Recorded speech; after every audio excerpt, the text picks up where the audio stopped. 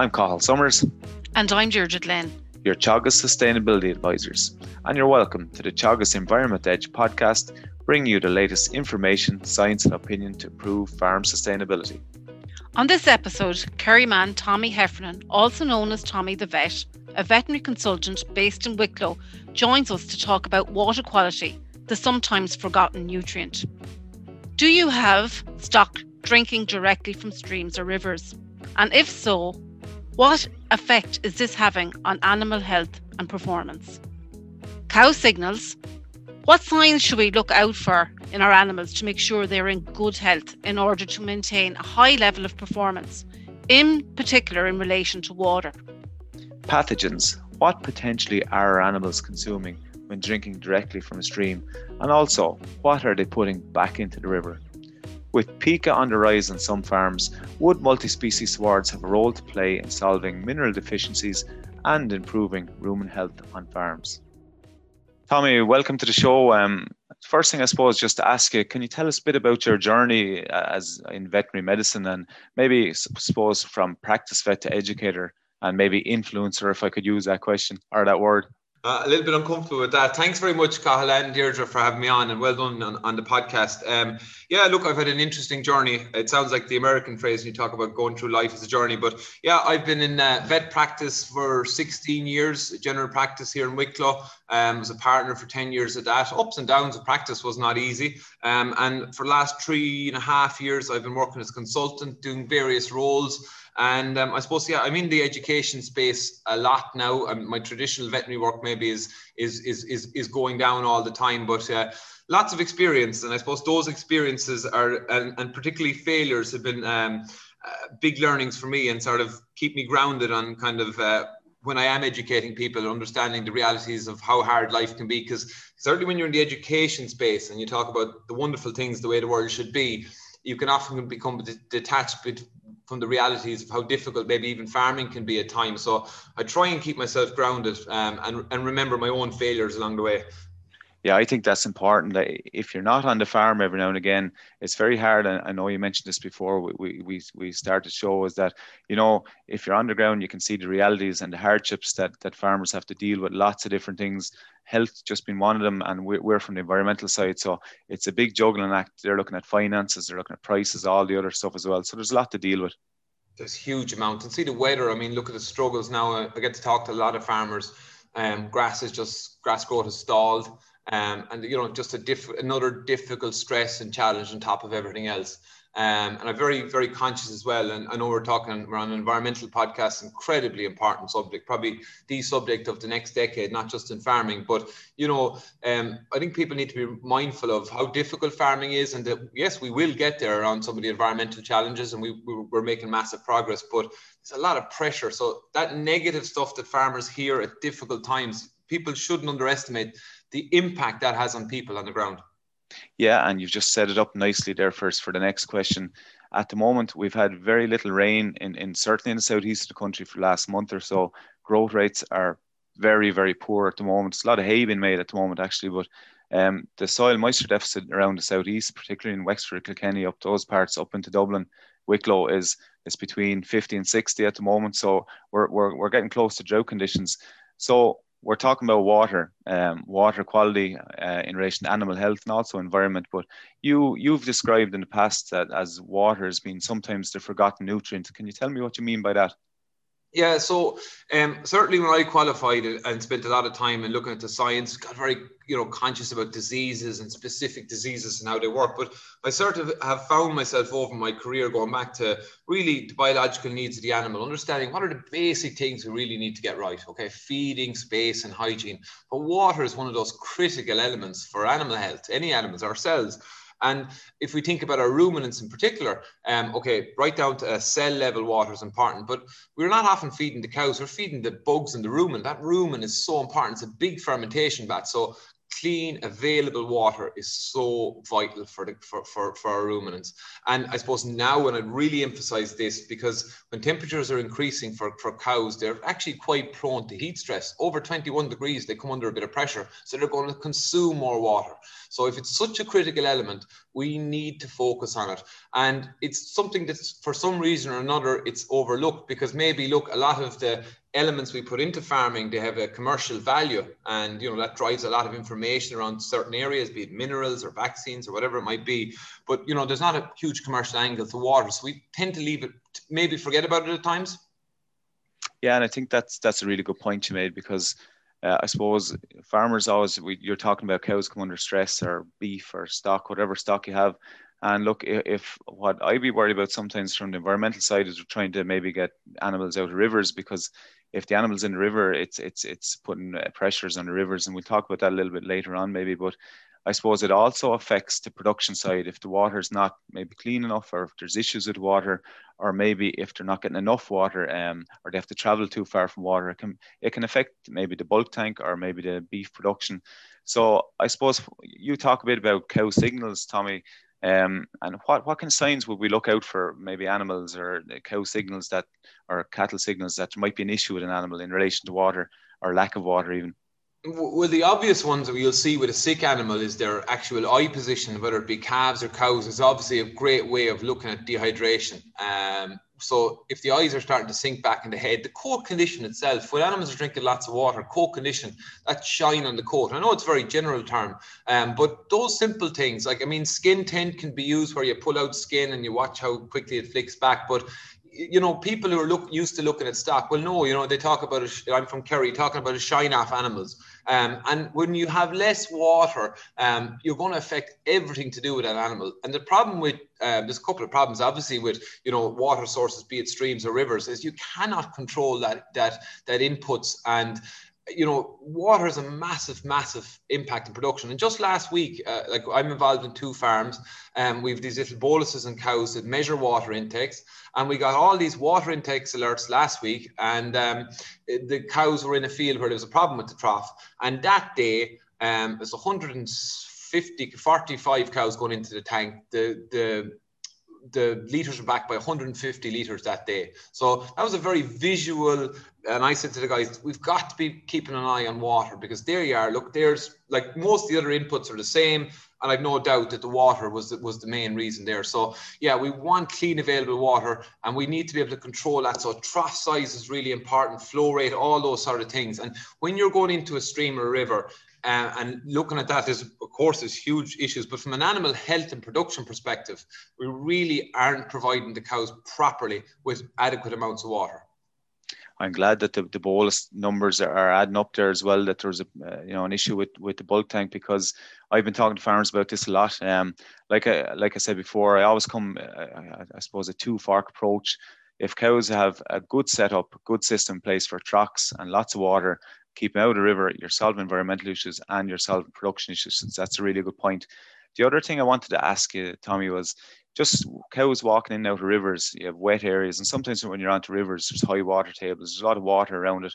Is there issues maybe around liver fluke and foot rot?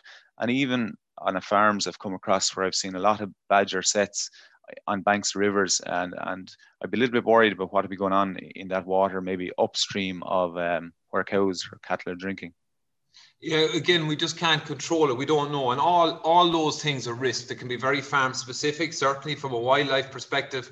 Certainly when you've, like, cows are they tend to, like, you will see from the National Geographic, from the buffaloes, that they tend to drink together and come out. They're a herd species. So, you get a lot of trampling, a lot of dirt, and a lot of environmental conditions where the feces and the water and the mucky conditions, it's a real disease risk area. Okay. Plus we don't know what's in the water. And plus, of course, fluke are certainly, particularly from September onwards, they're the types of conditions those parasites like. And I know for many years now, the fluke control, we talk about fencing off wet areas at risk times to reduce fluke, because fluke's a massively important economic disease and health disease for cows. So there's so much risk with it. And it's, I suppose, again, when you're there and you're doing something for years and you can't see these things, it's hard to explain it, but there's on so many levels, Cathal, there's disease risk, we don't know about production issues, and certainly waterborne diseases we could be looking at. And of course, from the environmental perspective, we just don't want cows in there as well. It's chicken and egg. There's two challenges. But from a production and a disease point of view, you're better off fencing off those waterways, wet areas, because again, you don't want the foot to be in damp conditions, because that's where Martellaro and other diseases can potentially spread. Yeah, and I suppose a lot of farmers are familiar with that kind of stuff. But tell me a little bit, you mentioned a little bit about bacteria and stuff in the room, and tell me a little bit about pathogens and maybe some of the issues that arise from pathogens in rivers, or maybe even you've mentioned before the show about maybe actually animals putting them back into the river.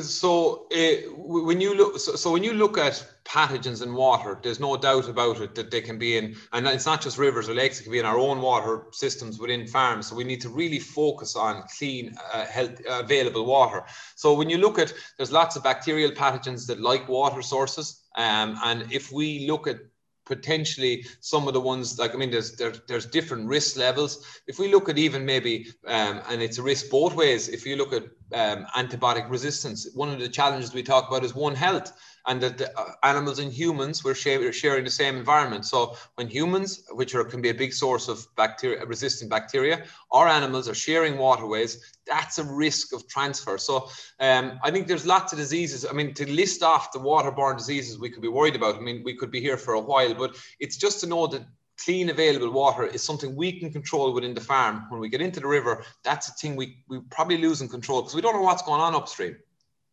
Yeah, and I suppose the ones that we'd be common that we'd hear about, maybe it's like Seleptor, Cryptor, Scours, Mastitis, and like you said, there could be any list of them. But they're ones that farmers are worried, and we're talking about production, but they can also give fertility issues and that kind of stuff as well, Tommy, can they? They can, yeah. So Listeria can be waterborne. Cryptosporidium is a real challenge because okay, people think about cryptosporidium in calves, okay, and that's when we're going to see the clinical symptoms. But the source of that cryptosporidium that keeps it going year on farm, and I'm doing some interesting work on that at the moment, looking at crypto in different places.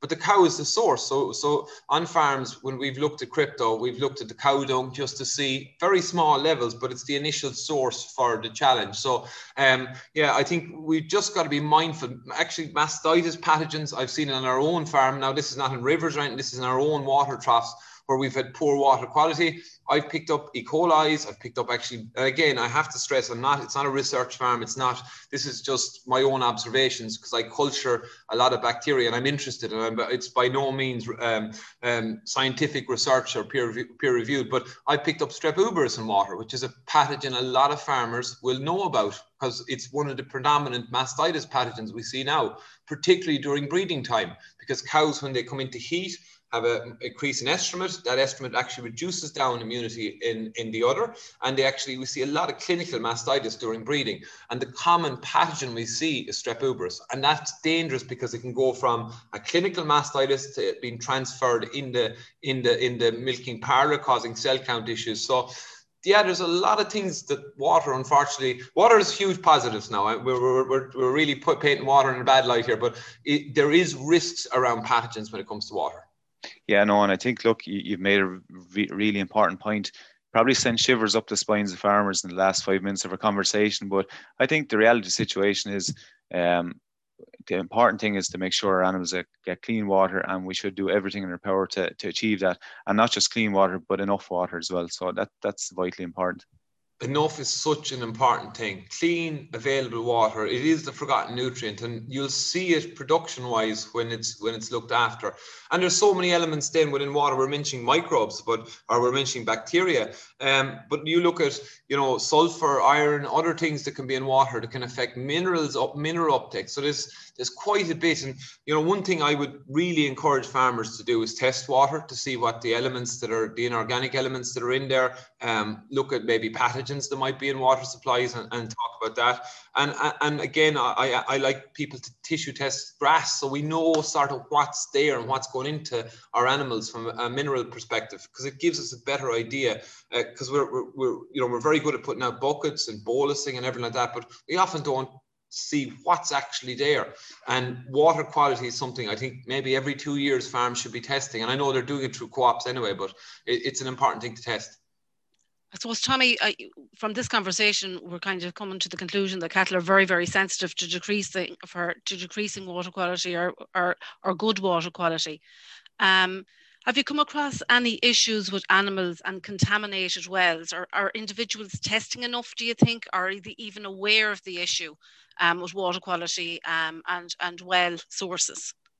I think it's probably not been on radars. Again, I think the conversation we're like this is we're all ever evolving. So we're all like, I mean, we're having a discussion about it today. So we're all part of that education piece. I don't think there's enough maybe thought put into, because it's obviously farm wells. What is the water quality in the well like?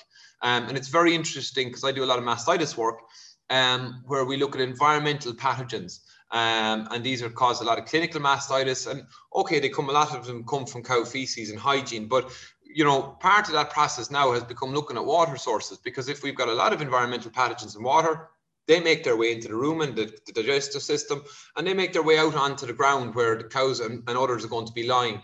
So I think, we need to get better at probably looking at water quality issues on farm, knowing what the water is like, but then a real focus inside the farm on what affects good quality water, which is flow rate, available trough size, all those sort of things, and actually looking into water troughs and seeing, what's the water like. And okay, people will say, sure, a cow's a cow, they're fairly hardy, they're going to drink anything, but that's not sort of where we want to go when we want to maximize production and health. Tommy, where water quality is good, could there be an issue with palatability and water? The way you could have like sulfates, magnesium levels, phosphate levels, they might be at an acceptable level, but where does it become unpalatable to the animal, even when the quality is seen to be good? Yeah, so if we take away the pathogens and the bugs that we might be looking at, there are certainly elements in water that will make it unpalatable. Sulfur is one, but you'll smell that sulfur, that rotten egg type smell. That's something you'd worry about. Sometimes very high iron will have issues around palatability as well. And they're once a smell thing you'll see, some farms who've had sulfur issues will know, because they'll have that smell around waterways, particularly in around the milking parlour. Again, with iron, you'll see it in your pipes and stuff like that.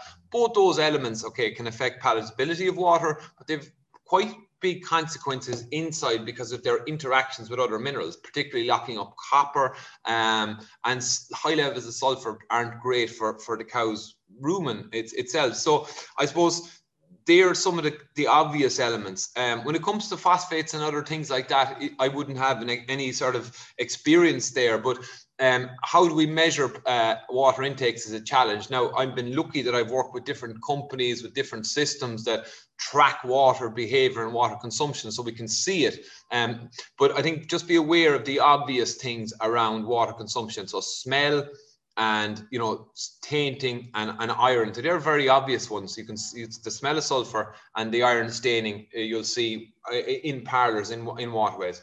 Brilliant. So Cathal and I are both ASAP advisors, so we're working on that. And we're seeing the science in some of the river bodies with elevated nitrate levels. So the pH of water obviously can impact on animal health. It can become a stressor, I suppose, if it goes below pH 5.5. With nitrates entering water sources, could this become more of an issue in the future, do you think, Tommy? It's a good question, and probably beyond my expertise, to be honest with you. My own opinion would be it's not where we want to be, particularly from, I suppose, a rumen health perspective. When we think of the rumen and where the pH of the rumen should be, it's mildly alkalotic pre-calving, mildly acidotic mildly now post-calving. We don't really want to be driving down the rumen pH. Now, it would have to go pretty low in water to affect it, but if we do that, we affect the microflora in the rumen, and that's what we're feeding in the cow. We often think we're feeding the cow, we're feeding the bugs in the rumen. So good water quality, the right pH, all those fine balances like fiber has a huge impact. So the answer is I don't know, but from, I suppose, basic science would tell me nitrates and lower pH is not where we want to be around water. Exactly, yeah. On one of your vlogs, you raised the issue of pica, with some farmers not doing herbage analysis and not really knowing what the mineral content is in a monoculture, for example, and it can be a challenge. Do you see a role going forward for multi-species grasses and animal health? Well, I absolutely do. I'm a huge fan of multi-species, but the problem is, for me, I'm not the person trying to sow it and get the persistency right, which is a challenge. But I would be very, very excited about multi-species swards on a couple of levels. On the animal health level, from a rumen perspective, I think from what I'm seeing from farmers I'm engaging with, it's really, really positive. Again, because back to that rumen health, the diversity of bugs in the rumen, the diversity of sward types, fiber, all those sort of things, minerals, really, really good. And I think from a root structure point of view, particularly if we look at pica, I saw pica for the first time 12 years ago. I'll never forget it because I hadn't a clue what I was really looking at. And cows eating stones. And I've seen it exponentially increase over the years. I mean, this year, I quite a lot of farms struggle with pica. And early on, it was phosphorus. Now, I looked at, okay, colder temperatures can affect phosphorus, but why are we seeing more pica? That's the question I think we need to look at. And I think from what I'm seeing with minerals and particularly root structure, soil, the rhizosphere of the plant, I think all those things will benefit, particularly mineral absorption and soil health, because a lot of the P is there. It's just not been uptaken by the plant. And certainly with monocultures, they're fantastic from an efficiency point of view, and they're great to have, but they do physiologically have challenges around mineral absorption. And I've seen that, and I've seen minerals, I've been tracking mineral analysis for 12 years now on silages, and I see them declining. So that's the question. I think we need to do more research on it. And because again, it's easy for someone like me to say, oh, look, we all need to be engaging with mixed species swards, but there is its challenges. But I would say from an animal health perspective, I'd be very excited about the potential of mixed species swards. I think they're also finding that, some of the research coming from Tommy Boland and Helen Sheridan, you're seeing reduced anthelmintic use in some of these swards as well. That's one of the benefits of it as well. Okay, so we look at, you've done some work on oxygenation levels in water, and BOD and eutrophication obviously affect oxygenation levels. Can you tell us a little bit about issues that you've come across with oxygen levels in water, or low oxygen levels in water, and how do you think could we remedy this going forward?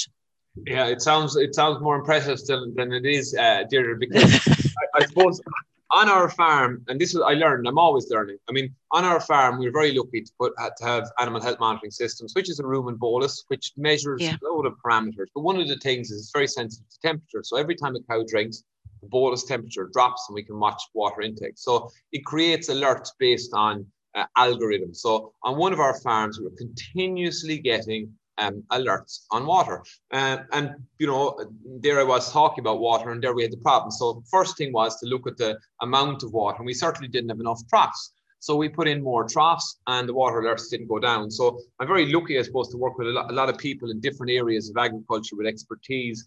And John Paul Innes, a good friend of mine, had a little oxygen probe, and he could measure it. Now, in fairness to the naked eye, as we moved through our system of water troughs, you could see the deterioration in it. But we were measuring oxygen levels because the more stagnant and lower quality, the less oxygen. So the probe was getting lower and lower as we moved away from the source of our well, down to 0.5% in the last trough. Now, the naked eye would tell you was pretty poor, and they were the troughs that I cultured a lot of environmental pathogens. So I suppose what we did was we looked at flow rates, because flow rate will oxygenate water. Water pressure is really important. And we were trialing some oxidizing agents in the water. And when we did that, as soon as we switched on the oxidizing agent, the water intake alert stopped. So we controlled that. And it was really interesting for me, because I was always about the space, the amount of troughs, but I didn't spend enough time looking at the quality itself. And look, it could be pretty straightforward. It's a flow issue, because the more flow you have in water, and some people will see fish, for example, we put into water troughs, which seems very, but again, what are fish doing? They're cleaning, and they're taking out a lot of the anaerobic material and algae, and they're keeping that water clean. So really interesting, and I've seen that firsthand. And I suppose that's the beauty of the monitoring system, is you see it, the problem is there, and you create a solution and it goes away. And that's what has fascinated me about animal health monitoring systems, is the information they're giving us about the cow that I probably didn't even think about. The unfortunate thing there, I suppose, is not every farm has those monitors. But what we would come across, I suppose, from the water quality side, 50% of our rivers are not quite up to the stat we want them at. So even before you get to that trough situation where you extract the water out, potentially some of the rivers are low in oxygen anyway. and we have to get back to that root cause where we get the quality up, so that the biological oxygen demand is not as high, and that we have better oxygenated water before it even comes into the tank system. Yeah, and again, I think, and I'm not an expert, Cathal, and would like your opinion on this. So, try to do a bit of research on it, and looking at what, from a quality point of view, oxygen is really important in water, but it plays a really important role when we look at it in an oxidative capacity in the gut. So we talk about bad pathogens and good pathogens. I'm fascinated with the microbiome. We're trying to feed good bacteria in our systems and our cells and in animals, and having that extra oxygen in water is really, really important. Why? My question, I'm turning around. Why are we seeing low oxygen levels in our rivers, for example? Yeah, and a lot of the issue is if you have, say, maybe organic matter getting in, or you're getting lots of algae, it's taking that oxygen from the river. So what we're really trying to get back to, if we can get our status up, if we can reduce the amount of, I suppose, organic matter getting in, maybe if some slurry gets washed in, or whatever else might make it washed in, reduce the amount of algae in the rivers as well, that will bring back to lots of invertebrates. It'll bring rivers or fish back into rivers. So we'll look at those, less sediment, nice clean pebbles on the rivers, and that'll give us produce much more oxygenated water when it gets into those tank systems. But going back to the point we made earlier on, I suppose, if we keep putting maybe, well, there's lots of different issues, but cattle walking into the river is just one of I suppose, death by 1,000 cuts. But it's just one of those things we can do to improve that. And like Deirdre said, again, we have phosphorus issues and nitrate issues, but there's lots of things to solve, but a lot of good work has been done on it. And continues to be done. And I suppose Deirdre mentioned the ASSET program, and we can see in some of the areas we're working in that there is improvements already in the last number of years, which is very positive. And also, I suppose, irrigation farmers currently, a lot of them are required to move their water troughs away from the river. You have a 20-metre buffer between where the water trough is located and the river is. I suppose water trough management, do we put enough emphasis on it in terms of design and the location of where the troughs are for animal health, do you think, Tommy? Massive one. So we can talk about clean water, but available water, but the cows have to get at it, okay? Yeah. And so versus herd size versus where you put it, you talk about poaching and free draining soil, like positioning of the water trough, having enough space around it, particularly as our herds get bigger, that your less dominant animals can get in and drink water. And then having plenty good flow rate there. Even like, and I saw it only recently on a trough that was way too high, and the cows can't see this in the podcast, now we're doing this on Zoom, but the cows were stretching their necks in over the water trough. Like they were physically pressing in. So the height of our troughs, the space around it, where we position around, particularly poaching maybe in higher areas, I know that can be an issue for water pressure, but it's massive. And indoors, it's really a problem. Those quick small bowls that the cow can just put her muzzle into, a couple of them, particularly in beef finishing units, I see these small bowls. And okay, flow rate can be okay, but if you look at the natural cycle of how a cow drinks water, she laps with her tongue. She needs a certain depth of water. She needs to get at it. And if it's in a position where she's struggling and fighting to get in there, she'll prefer to stay back and not drink that water. So it's really, really simple, but really important to get right. Another thing I suppose that we're trying to do in our job as well as ASAP advisors is where we're finding the pressure on the river body is drinking point access or phosphate or bank encroachment. We're trying to encourage farmers to put in solar pumps and nose pumps just to get them out of the water body. But I suppose some of them are finding, especially beef farmers, are finding the cost of it prohibitive at the moment, So we are trying to encourage farmers to try and get, use this technology to get them out of the water courses. Just on that trough management, Tommy, it's a job that people don't like at the start of the year, going out, cleaning out troughs, making sure it's nice and clean and scrubbed. What we used to do years ago, and now it's been a while since I was on a farm, working properly on a farm, but we used to go around, and if time was a little bit against us, we'd get a handful of rhino lime and throw it into the troughs, and all the dirt that was in the troughs would settle at the bottom. Is that a bad thing or a good thing, do you know? I would have heard that before. I wouldn't be. What I've started doing and saying to people is using hydrogen peroxide, actually, because it's actually a very good disinfectant. If you look at intensive livestock systems is very interesting because biofilms and animals are indoors all the time. They're using a lot of hydrogen peroxide in their waterways to keep it clean. And, people talk about hydrogen peroxide as, oh God, why would you put that? But if you think of it elementally, it's H2O2. So when you often put it in, a free oxygen radical goes in. So it's a wonderful biorational cleaning agent. So it's something that I'm recommending at the moment for cleaning water troughs, because it's not going to do any harm to the environment. At the right concentrations, it's quite safe. And it's interesting you mentioned algae, because our worst water troughs with our lowest oxygenation obviously had the most algal bloom in them. So, they had the most growth. So getting in there and actually scrubbing them out, it's not a nice job. And people, I'd say, will be, if they're not switched off now, they say, this man's going to make our life an incredibly difficult job. But that attention to detail will pay. I promise farmers that if you can get the element of water right, cows will pay you back in production and health. I've no doubt about it. And it is that attention to detail on that simple element of water that really can pay.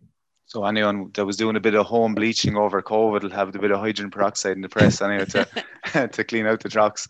It's a very interesting element, hydrogen peroxide, when you look at it from a cleaning perspective. And, I read a good bit of studies on different farming systems to kind of get an idea of what's happening. And it's really become incredibly popular in intensive systems to get rid of biofilm and to improve water quality.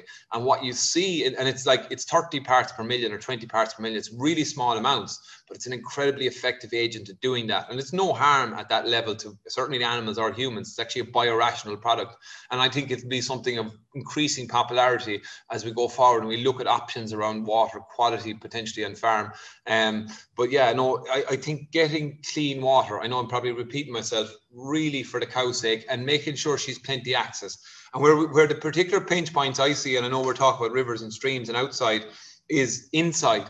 Particularly when cows are in houses and rows of cubicles, we don't have enough water stations and space around them.